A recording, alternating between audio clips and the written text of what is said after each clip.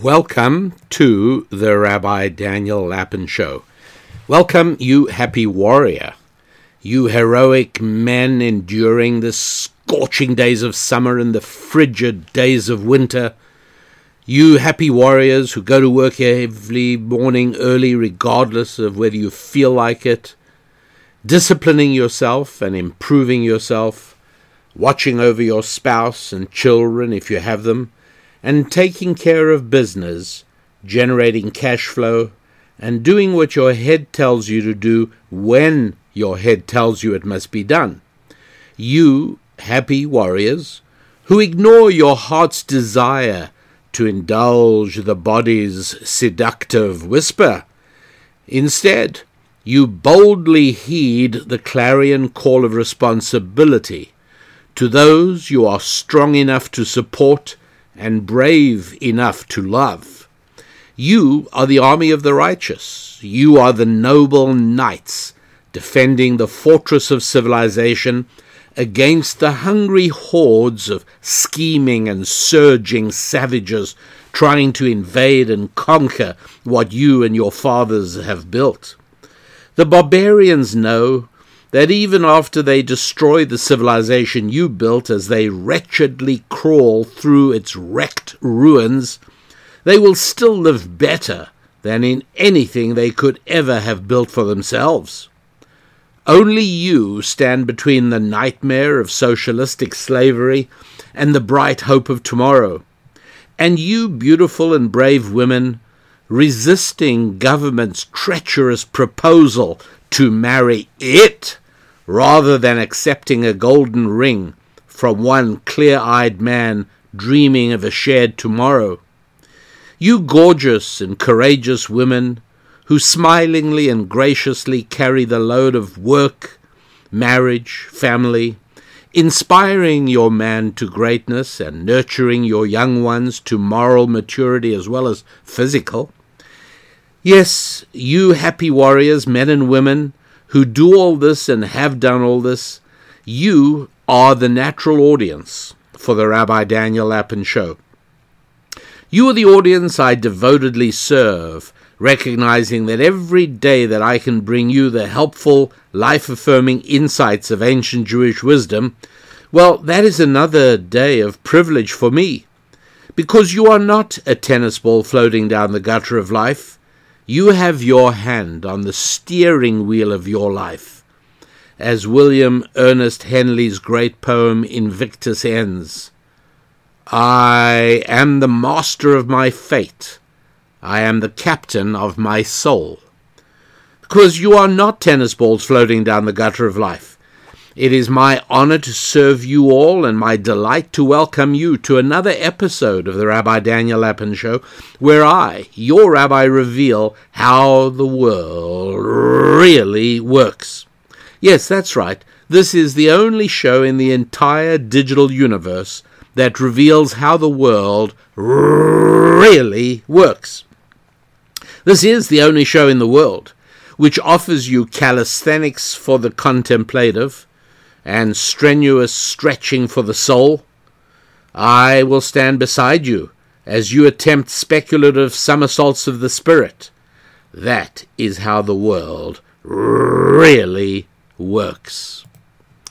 And so we move into the subject of today, which is the 5 rules for raising absolutely fantastic children. That's right.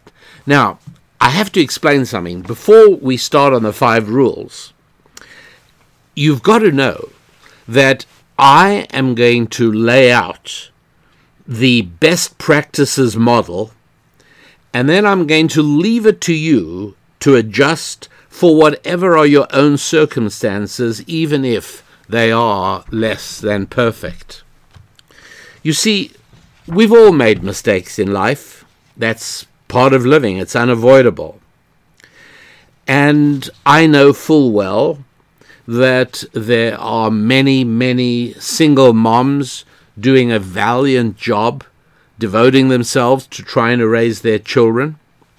There are many people who are divorced.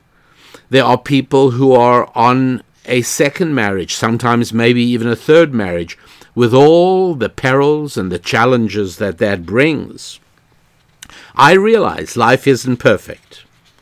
But it makes more sense for me to present an ideal model, and then you make the adjustments for your own particular circumstances, rather than I try and present 5 rules for raising great children.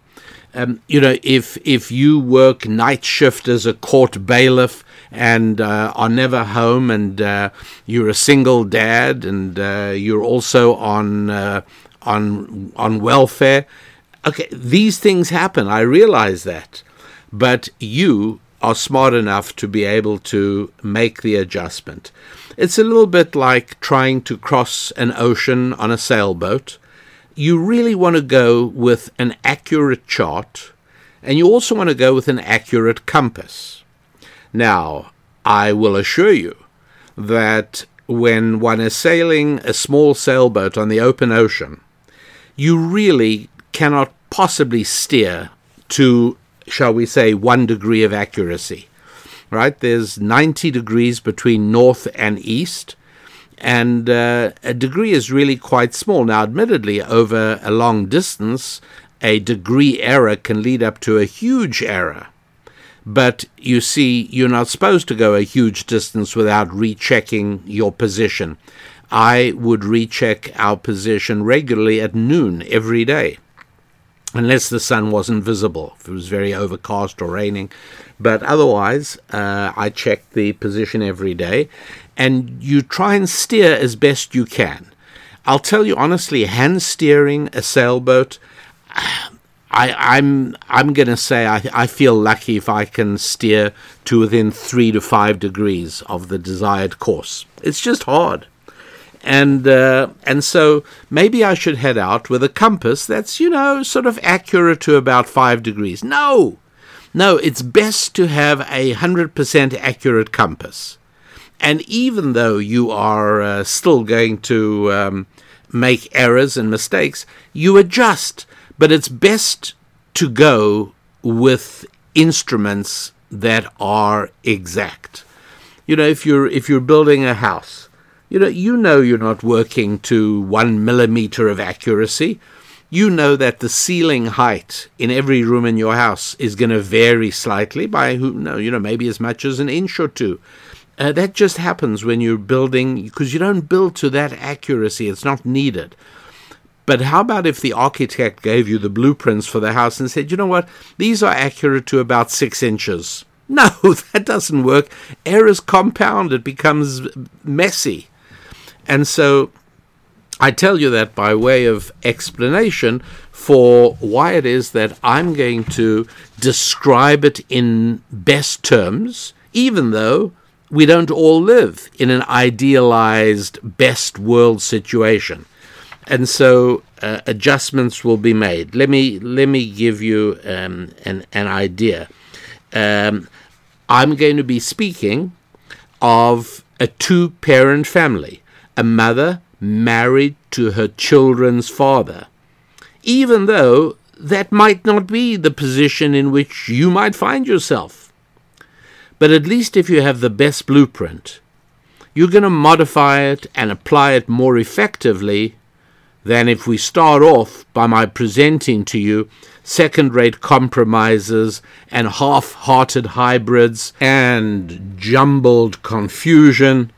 No, that's really not an effective way to do it. Like I said, you're trying to navigate the Atlantic from Miami to Funchal, Madeira. That's 3,000 nautical miles approximately, and to get there you're supposed to steer, shall we say, about 83 degrees. And now that you know that, and you have a compass, off you go. But if we start off saying, you know what, go roughly east, magnetic east, and no, start off with accurate directions, even if it's difficult to actually apply them. So, yes, life is difficult. It's difficult to apply the rules of life. It's difficult to get everything right. And all of us, we all live compromises in a way. All of us live lives that might not be exactly everything we dreamed of when we were 11 years old. But we are mature, and we build successful lives given the circumstances we find ourselves in. So, yes, I really know that not everyone is married, and not everyone who is married is on their first marriage, and not everyone on their first marriage married as a virgin, and not everyone who did that. All right, I get it. I know all that. But with all that said and done, I do think enough of you to know that you can more reliably navigate with accurate charts and instruments regardless of where you are. And so that is why it is. I'm not being insensitive to people with different life circumstances. There's a lot of different variations out there. I get that.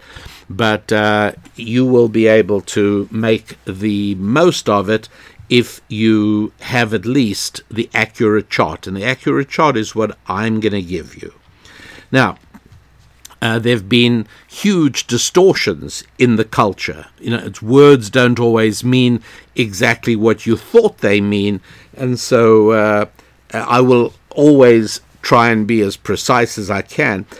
For instance, here's a story that happened recently in Orlando, Florida, where a man and a woman come in to eat in a restaurant together with an 11-year-old child. And the waiter who runs that restaurant, he was the guy who runs the restaurant, but he was also acting as waiter. He took the order from the man and the woman, and then he said, "What about the boy?" And the man said, "No, he'll eat at home later." But then this woman noticed the kid looked a little bit frightened and even had a few cuts on him, so she became concerned. She thought, I got to do something. So what does this interesting woman do? She writes a note on a piece of paper saying, "Do you need help?" And she stands behind the two adults so they wouldn't see her, and she holds us up so the 11-year-old child can see it. He initially shook his head, but a little while later she came back and held the note again, and this time he shook his head yes, nodded affirmatively, and so she called 911. And she said, "Look, I'm just concerned. I don't know what to do. Can you give me some guidance? The boy's got some bruises. He's not eating. The adults are eating." Okay, bottom line is, the boy was the woman's son. The man was the woman's boyfriend, recent boyfriend. And yes, he had been beating the kid. I think we know already that in the United States, at least, the most dangerous place for a child to find him or herself is at home with mom and mom's live-in boyfriend. It's obvious, right? Because the man has no connection to the child. And as far as he's concerned, the child is a competitor for mom's attention. So it's never, ever, seldom, should I say, a good situation. Anyway, why am I telling you this?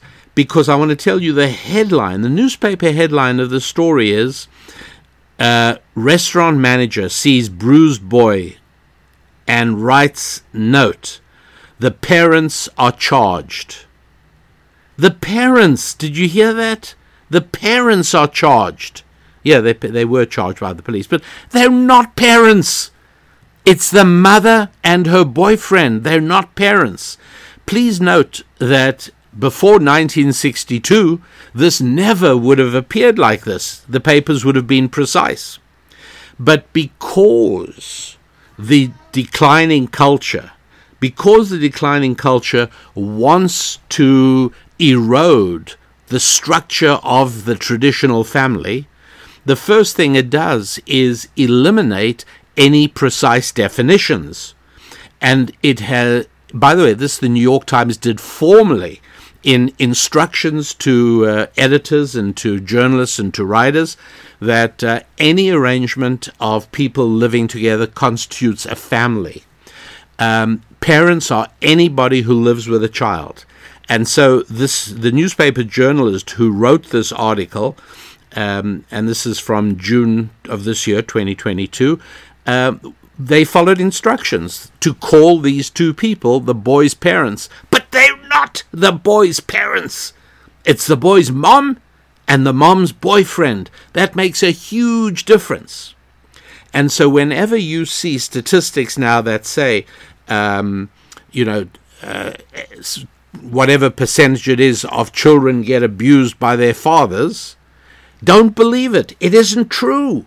They are abused by mom's boyfriend. But the new distortion of language calls that a father. So it's worthwhile, I think, being really aware of how one simply cannot count any longer on trusting news reports of that kind. And that's really, in almost every area, major distortion of how the news works. Here is another example. A few years ago, the New York Times, and the reason I speak about the New York Times is because it is the most significant and substantive water carrier for socialistic and secular policies. But a few years ago, the New York Times ran a sort of editorial disguised as a news story that said that the majority of American women do not live with husbands. And the point of the story was that, you see, it's no longer needed. Long time ago, in those primitive, far-off days, women needed men, but now they don't. And the proof of it is that we're making such good progress in America. The majority of American women do not live with a husband. And you have to dig deeply into this to discover, which I didn't do, but it has been done, and Thomas Sowell actually did part of it, and other people worked on this. How did the New York Times arrive at this figure that a majority of American women do not live with husbands?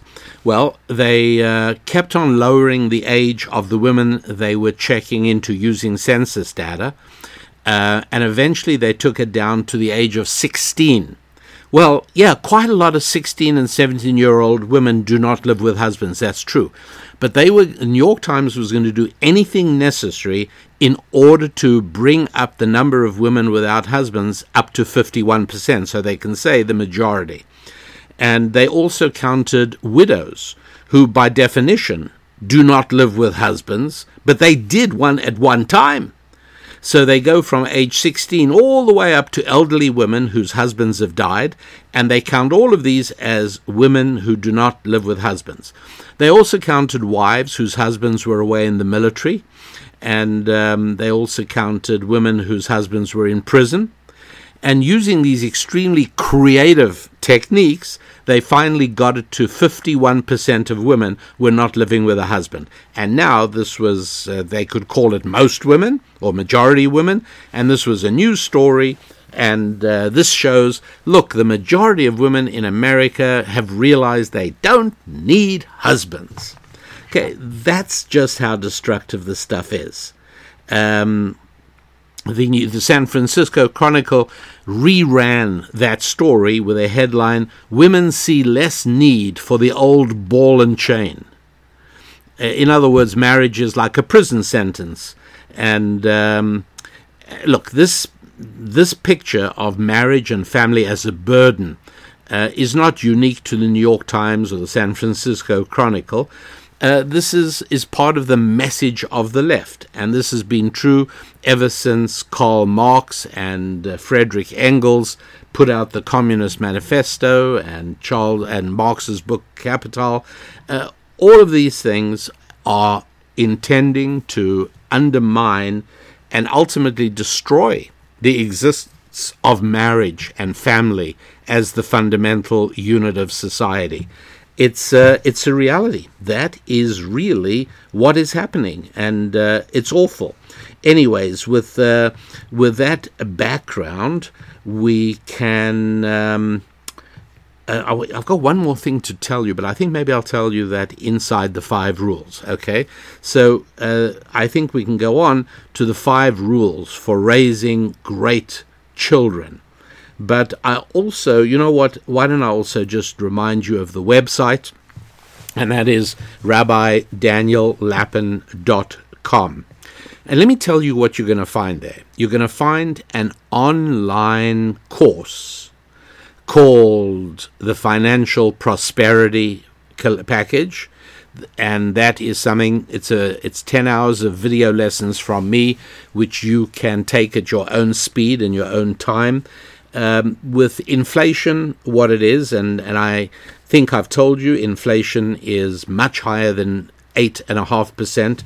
8.5% is the figure acknowledged by the government, but the reality is that the way of measuring inflation was substantially tampered with during the time that Newt Gingrich was Speaker of the House in the early 90s. And the reason they did that was they wanted to show a lower rate of inflation so as that the cost of living adjustment made to Social Security recipients would be less. And this was a way of trying to minimize the deficit. All these are, in other words, what I'm telling you is that for an ordinary citizen like you or me, it is impossible to delve into the machinations of government statistics and measurements and reports. You've got to understand the Bureau of Labor Statistics, which produces the cost of living, the CPI, that index, and other similar indices used for measuring inflation. These are staffed by thousands, not tens, thousands of people who morning to night are working out arcane and detailed ways of getting what their bosses want. And, you've got a life. You have a limited amount of time to devote to reading up on how inflation is measured, and you go with the number. How can you not? What alternative do we have? And the government says 8.5%. Let me just tell you, having devoted considerable amounts of time on your behalf to try and do this for you, I got to tell you that this is not good news, by the way. I've got to tell you that at the moment, I would estimate that the actual rate of inflation is running close to 15%, nearly double of what the government is acknowledging. And it's I'm recording this a week before the 4th of July weekend, and so it's only another 7 or 8 or 9 days, and you're going to be on the road. Maybe you're going to be filling up gas. I think it's going to dawn on you also that the change in prices is not 8.5%. It's a whole lot more than that.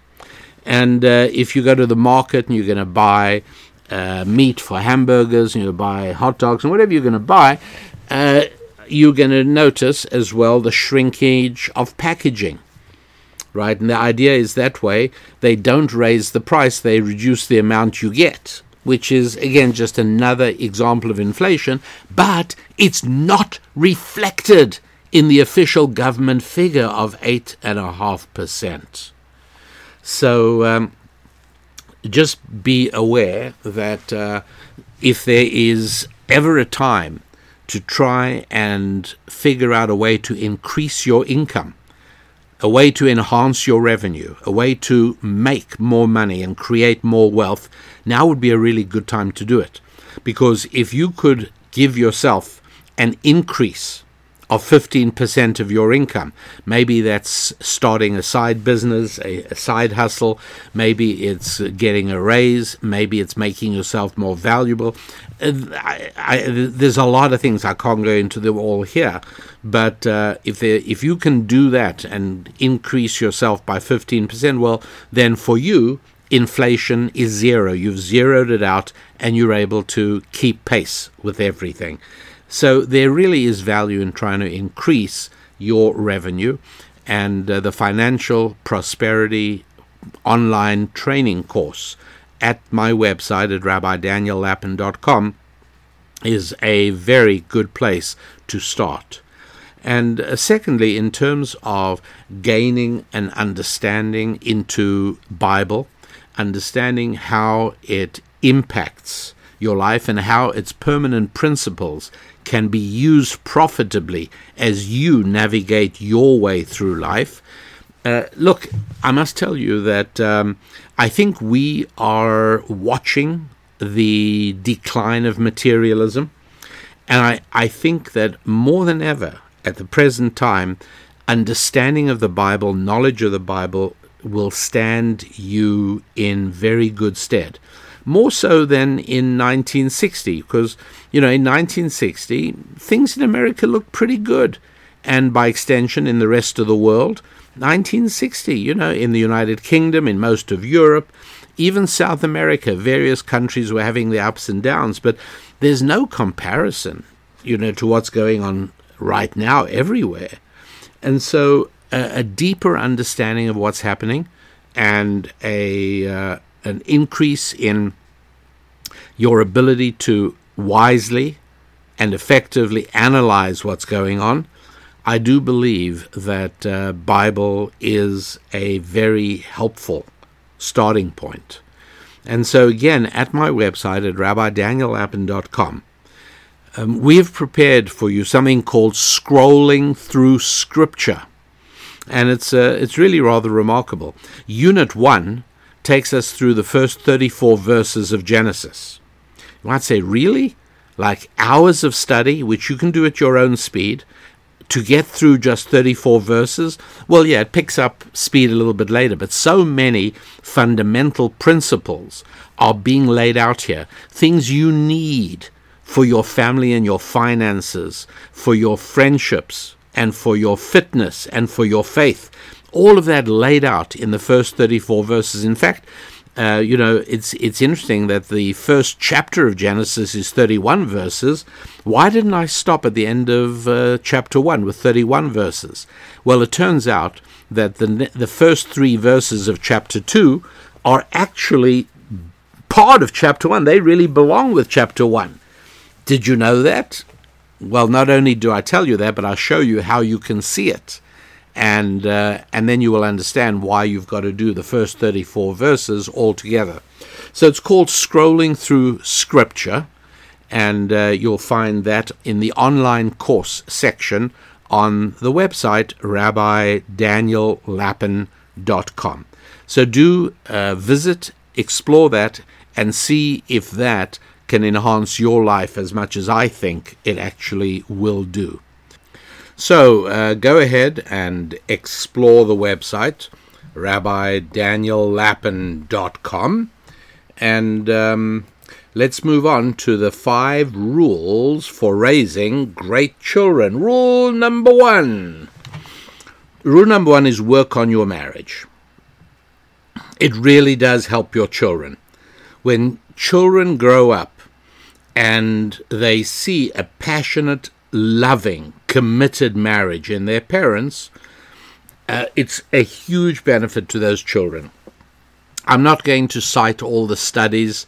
You know what I think of studies and experts, but there actually are compelling studies that children who grow up in that kind of family, where mother and father are married to one another, and the marriage is a passionate, loving, committed marriage, those kids have notably improved outcomes, school-wise, behavior-wise, in every possible area.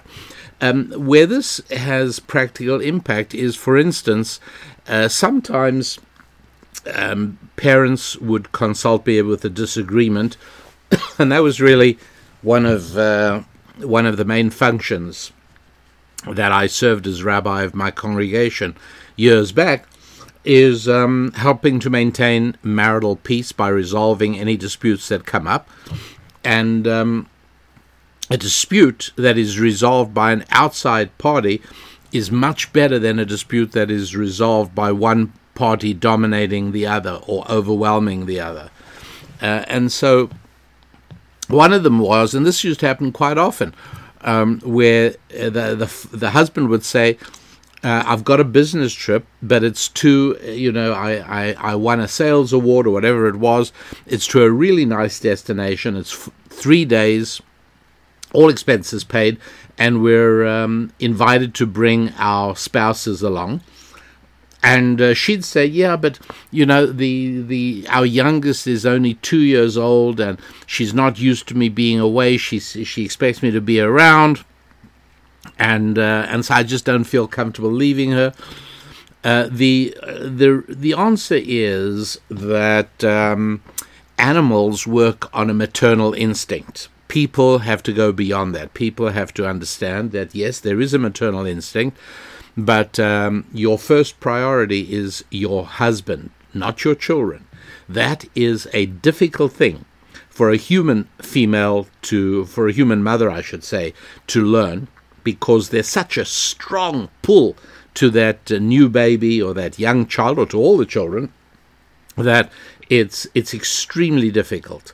But it nonetheless is correct. She absolutely should go. The baby's going to do just fine with the grandparents or whatever arrangement you make. But there's no question, barring certain tough conditions that I don't know about. But ordinarily, in the situations I've described and encountered, I was always very big on that happening. And for the older children to see how much mom and dad love being together with one another and how much they enjoy one another's company, it was something I grew up with, by the way.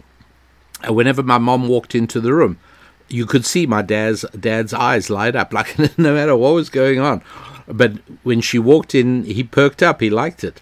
And that's a good thing. It's a very, very good thing.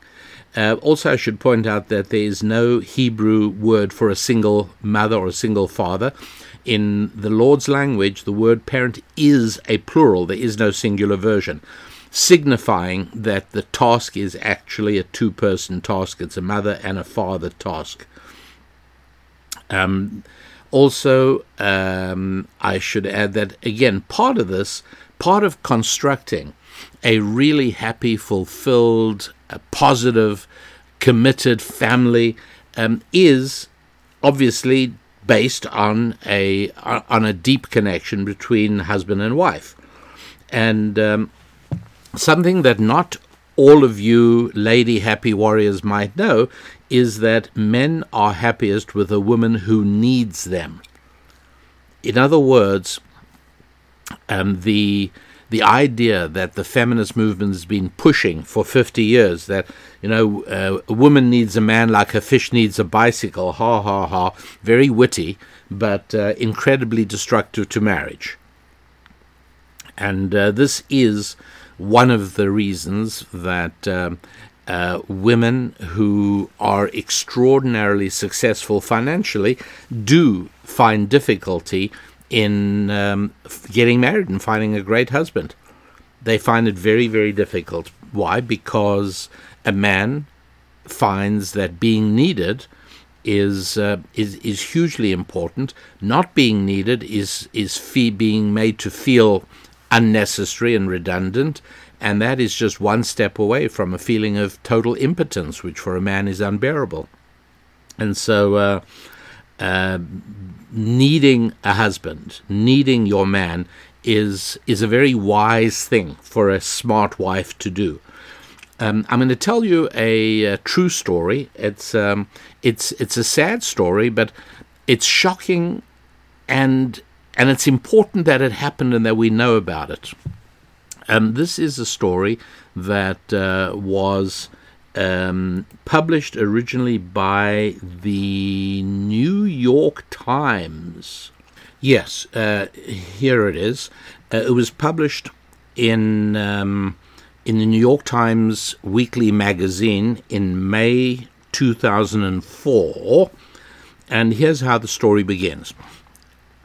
It's entitled "One Very Tangled Post 9/11 Affair." It was the evening of September the 10th, 2002, when John Zazulka, a New York City firefighter, sat down with his wife Susan in their Staten Island home and told her that their marriage of 19 years was over. At least that's how Susan remembers it. The eve of the one-year anniversary of 9/11, the last night of the worst year of their lives. John, on the other hand, says it might have been a few weeks before or after, or who knows, maybe Susan even remembers it right, but so what? If so, he says, it was just a coincidence, one of those things that everyone wants to see as a symbol of something more than it is. He isn't, he says, a big one for reading too much into things.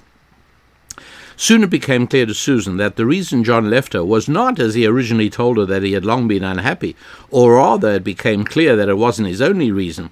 A few months earlier, he had met and become involved with another woman, a woman living in Ronkonkoma, New York, named Deborah Amato. It is always somewhat mystifying, but not unusual, when a man leaves his wife for a woman who seems similar to the one he has just left. Like Susan, Debbie was in her early 40s, very attractive, trim, a mother to 4 children, a stay-at-home mom who had hardly worked outside the home since the day she married her firefighter husband. Okay. What's the story? I'm not going to read the whole thing, obviously, but to just give you the story, what happened is that in the direct aftermath of that 9/11 horrible day, when so many New York firefighters lost their lives, all of a sudden the fire department in New York, which sort of sees it itself as a brotherhood, men who put themselves in danger, it's rather like the military, and all of a sudden they had a large number of widows, like overnight, all of a sudden. There was this big number of families that had been left fatherless and husbandless because of the attacks of 9/11 and the firefighters who died in the Twin Towers.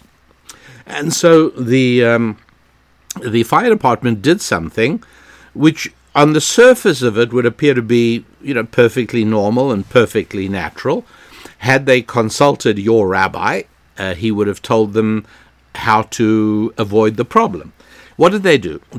For every widow, they assigned another firefighter to help her, to get, just help her deal with the paperwork. And I mean, you know what is involved when somebody passes away. There's a huge amount of paperwork. There's bank accounts. There's insurance issues. It's just can be overwhelming. And so every widow from 9/11 in the New York Fire Department was assigned a firefighter, colleague of her late husband, to help her.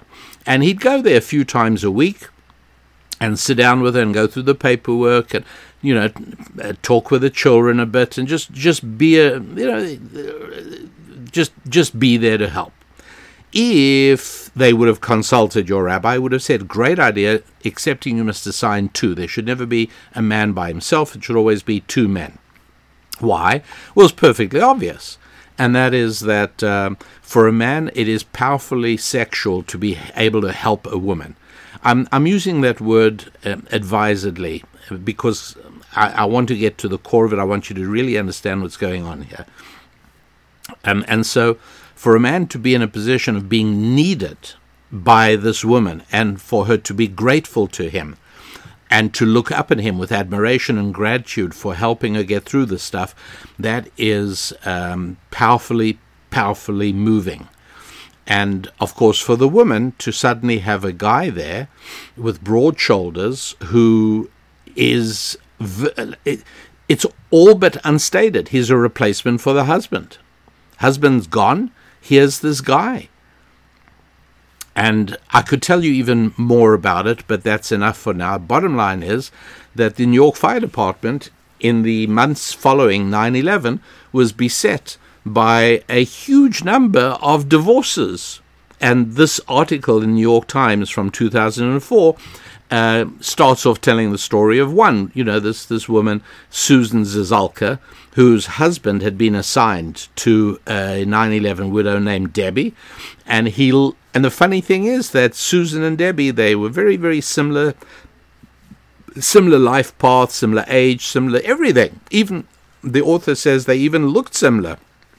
And so it's not as if as if John Zazulka left his wife Susan, for a 23-year-old hottie. No, not at all. Because there's something even much more important than hotness, as they say, and that is being needed. And that, I want you to know just how very powerful this thing is. And that, so why didn't his own wife need him? Because, they got an established household, everything's running normally, and you understand how this happens, that a husband and wife can easily fall into a pattern where they've formed a very nice little socio-economic unit. The rent gets paid or the mortgage gets paid, and they, maybe they go to church together every third Sunday or whatever it is. But is there a case of sort of primal, palpable need? No, not at all. That's gone. But in the case of the 9/11 widows, there really was. So please just be aware. The culture is moving us towards women being proud not to need men. The smart, happy warrior wife is proud to need her husband. Really, it makes a huge difference. Think about it, and you'll see that this is very, very relevant, very applicable. So just reject this message you hear from the culture all the time. Women don't need men. And men and women in marriage are exactly the same. Stop it already.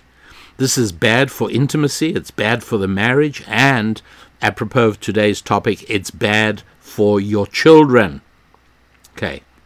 That's rule number 1 of the 5 rules. Work on your marriage all the time, constantly. Okay?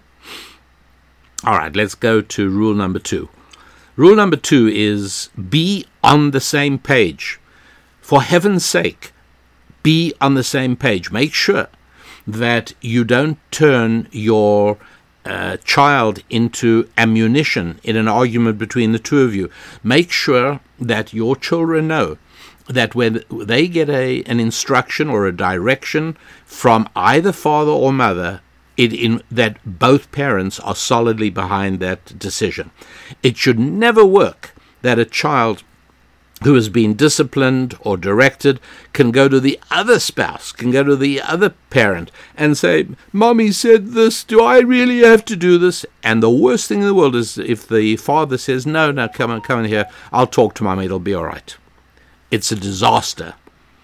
Very difficult to recover from. If you've been doing this, please know that the repair is going to take more than a year, depending on the age of your children. And so you really have to be very, very much aware of that. If you're interested in the biblical source of this, go to Deuteronomy chapter 21, verse 18. And it's talking there about a rebellious and problematic, a child who's just not listening to his parents. And what it says is, it's fascinating. Now, here I should tell you that most Bible translations of Deuteronomy 21:18 get it wrong. I'm pretty sure the King James Bible gets it correct, and the Hebrew, of course, is what I go to. And what it says is, so if this is a bad son, a rebellious son, who does not listen to the voice of his parents, you'd think it would say, or he doesn't listen to the voice of his mother and father. And I think that's how the NIV translates it. But no, you know what the Hebrew says? This is a rebellious child. He does not listen to the voice of his father and to the voice of his mother. You want a rebellious child? You want a problematic child? Make sure the voice of the father and the voice of the mother are different. That's why the text of Deuteronomy 21:18 phrases it in that way. This rebellious son, bad son, doesn't listen to the voice of his father and to the voice of his mother. Yeah, they're different. Try and avoid that. You don't want. Every parental decision is exactly that. It's a parental decision. A family, through the husband and the wife make a decision. It's not a decision by one foisted on the other. And so, yes, you and your spouse should definitely discuss things. But let's imagine that your spouse has not discussed something with you, and just because of the exigency of the moment, your spouse was called on to make a ruling. No, because of this, you may not go play with Johnny this afternoon because you were. At that point, your role as the spouse is to back that up 100%, even if you think it was wrong. And then afterwards, privately, when the two of you are alone, you say, let's talk about what happened this afternoon. Tell me why you reacted the way you did, and tell me, why did you make the consequence of that behavior that our child can't go and play with his friend this afternoon? And then talk about that. And this is part of the way you grow in your marriage, and you grow as husband and wife, and you grow as parents. It's a very good thing. You discuss it, and you keep at this, and eventually you'll arrive at a modus operandi where you'll say, okay, there may be some exceptions, but generally speaking, this is what we have to, this is the way we should do this. That's wonderful. That's exactly the way these things should happen. So if your spouse makes an out loud decision without having discussed it, with you first thing you do is agree and back them up. And then afterwards you have a conversation with your spouse. You can say, I don't feel that was right. We ought to have discussed it first. It's tempting to reward children with candy and toys. And it's very frustrating with a mom who's at home who deals with the children all day, and particularly if you're not homeschooling and the children come home from school and they're hot and bothered and there's homework to be done and all this sort of thing. And for dad then to come home and offer treats when there may have been issues during the day that she wants to discuss with him, don't reward with candy and toys, unless you've both decided on it.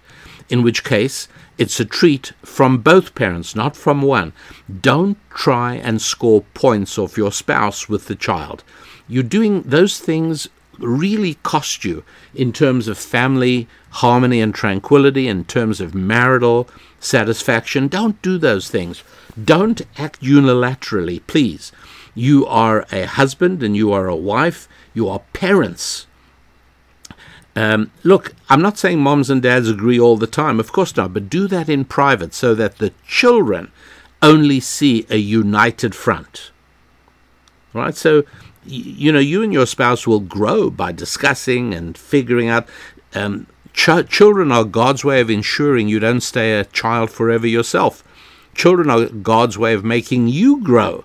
So this is a wonderful thing, to have constant child-raising discussions with your spouse, in which you throw out some old ways, find new ways, discuss ways, arrive at consensus, and don't ever, if you're the dad, don't ever say to your children, mom doesn't like you coming to the table in pajamas, or whatever it is.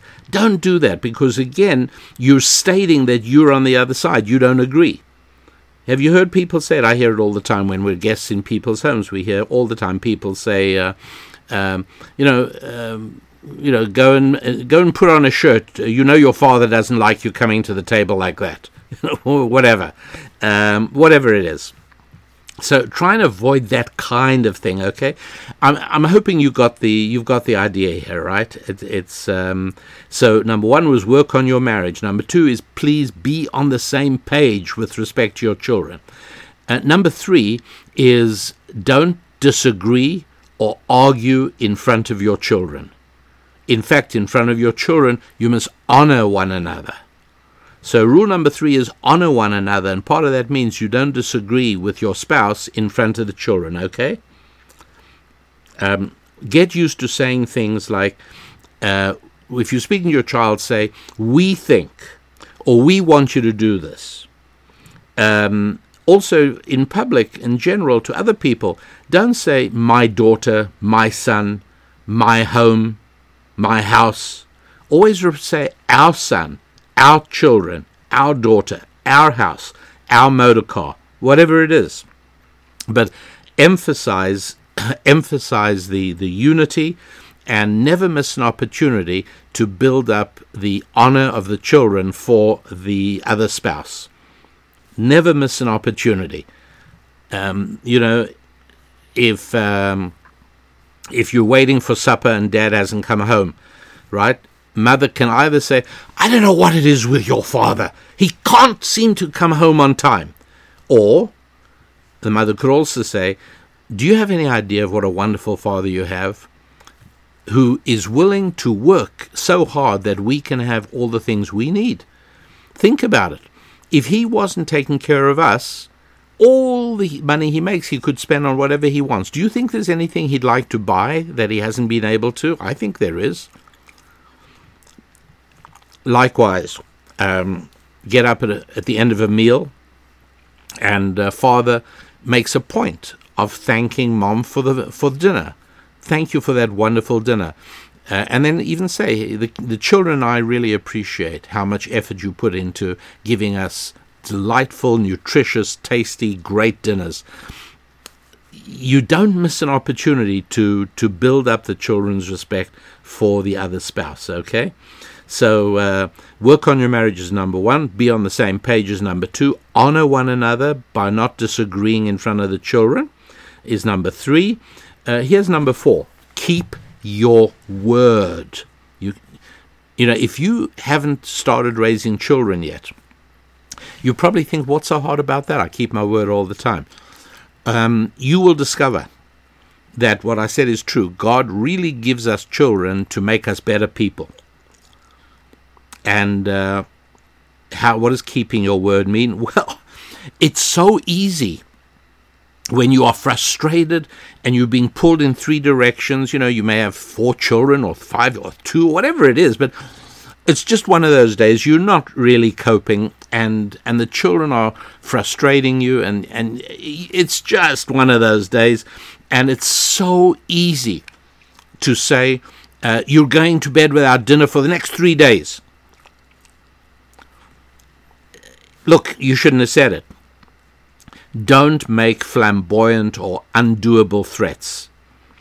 But once you've done that, you have to keep your word. Because otherwise, little by little, your children learn your word means nothing. And so that's a disaster for discipline. And they don't learn internal self-discipline, which is one of the great gifts you can give your children, is that they grow up with self-discipline.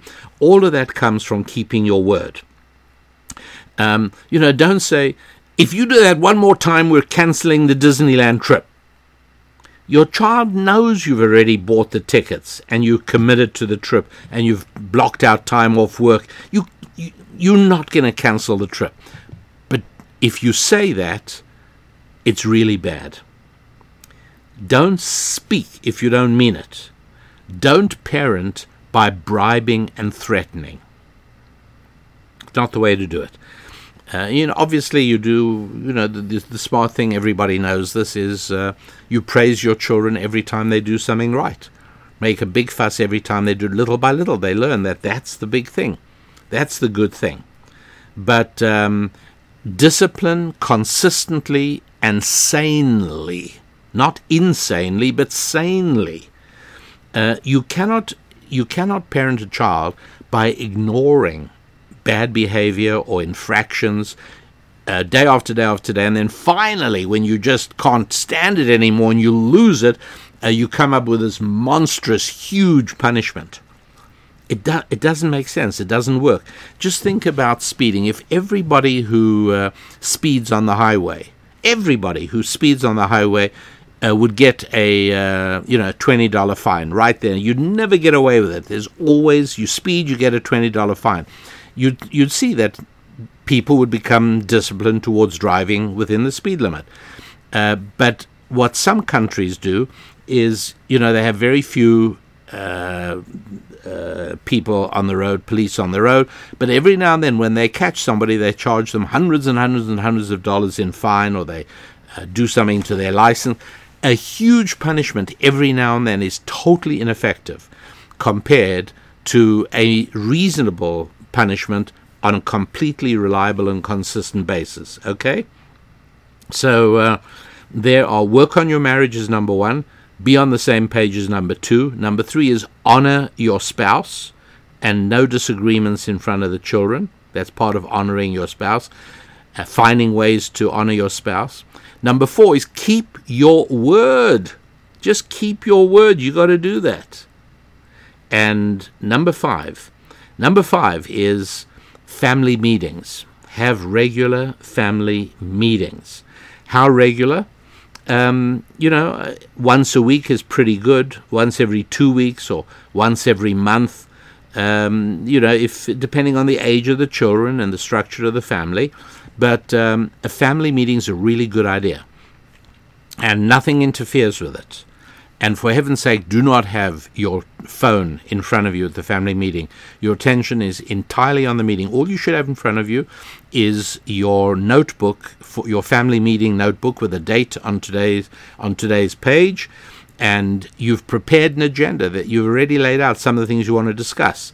You speak about things that have been going well in the family, things that you and your spouse don't feel have been going so well. Make it fun. Let each person, invite them to speak. Ask questions. It doesn't come naturally for anybody, but you have to work on it, and then after a while family meetings become so fun. Children really enjoy it. They know they've got your attention 100%, and sometimes it can even be tied to a special dinner. I used to make homemade French fries very often for family meetings, and to this day my children will still say, and I don't think they're just saying this to me, I think this is a definitive consensual opinion on gastronomic expertise. My children insist that the French fries I made from scratch were the best they've ever tasted. I measured the temperature of the oil. I chose exactly the right potatoes. I sliced them in a very specific way, etc., etc. But when things like that are tied to family meetings, it also makes it fun. You can talk about things having to do with the home. The lawn isn't looking good. Dad has to work harder for the next 2 months.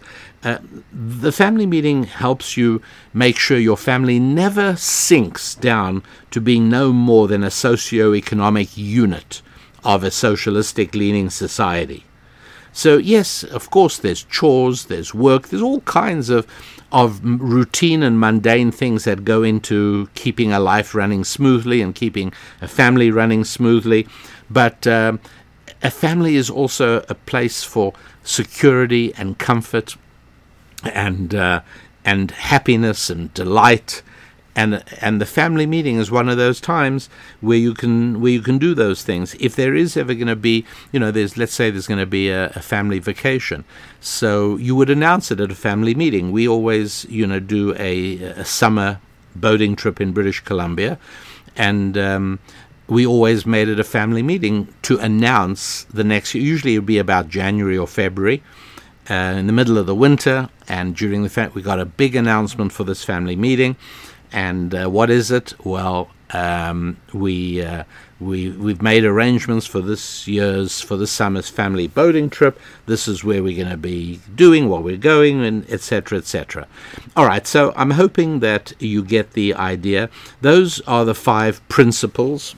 How you apply these in your individual life and in your own circumstances is, of course, up to you, because I know that a happy warrior like you will have no trouble doing that, applying it, figuring out what have I taught today that is applicable to your family, what isn't, how can you apply it, and how can you go at it and beyond. I've done these very quickly.